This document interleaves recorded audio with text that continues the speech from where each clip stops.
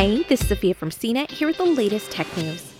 Elizabeth Holmes, one of the more notorious figures in Silicon Valley lore of the past decade, will finally have a chance to defend herself in court in the coming weeks. The disgraced Theranos founder and CEO is charged with multiple counts of conspiracy and fraud over claims she made about the once promising healthcare startup and its purported revolutionary blood testing invention.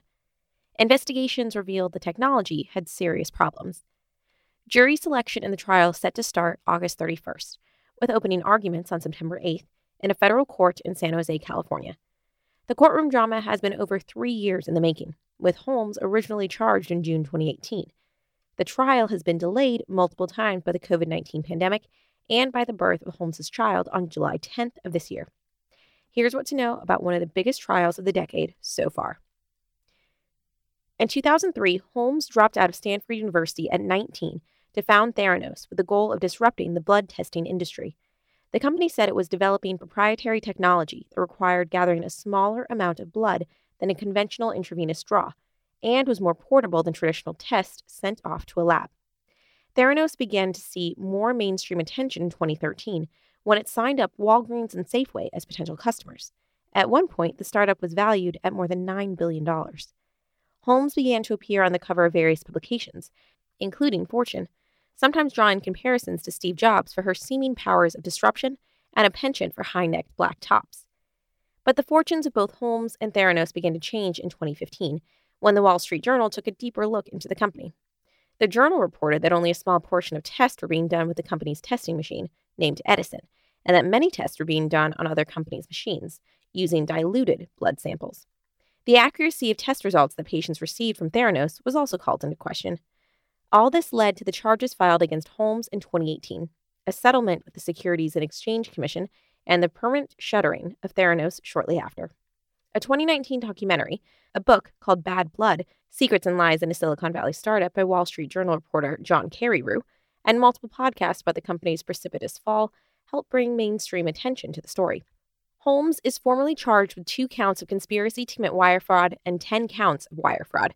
Essentially, Holmes is accused of lying to patients about how the company's blood testing worked and how effective the tests were. Some of the charges also relate to Holmes allegedly misleading investors about the internal workings of Theranos and how much revenue the company was expected to generate.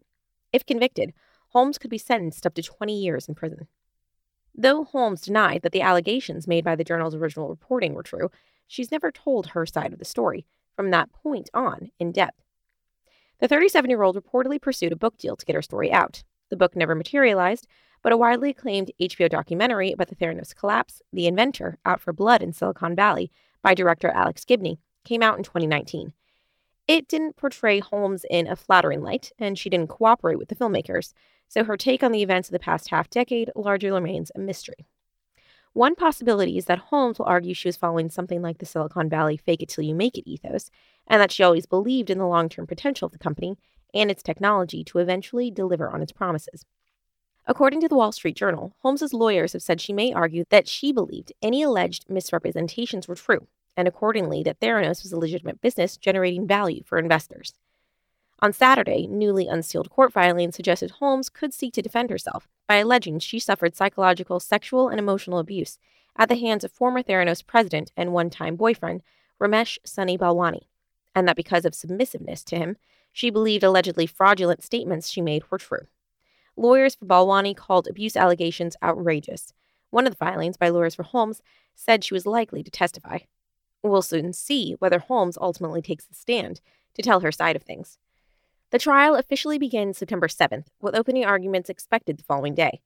Judge Edward Davila is set to preside. There won't be any online feed of the trial, and television cameras won't be allowed in the courtroom, so the best way to follow the case will be via reporters in the room taking notes the old-fashioned way.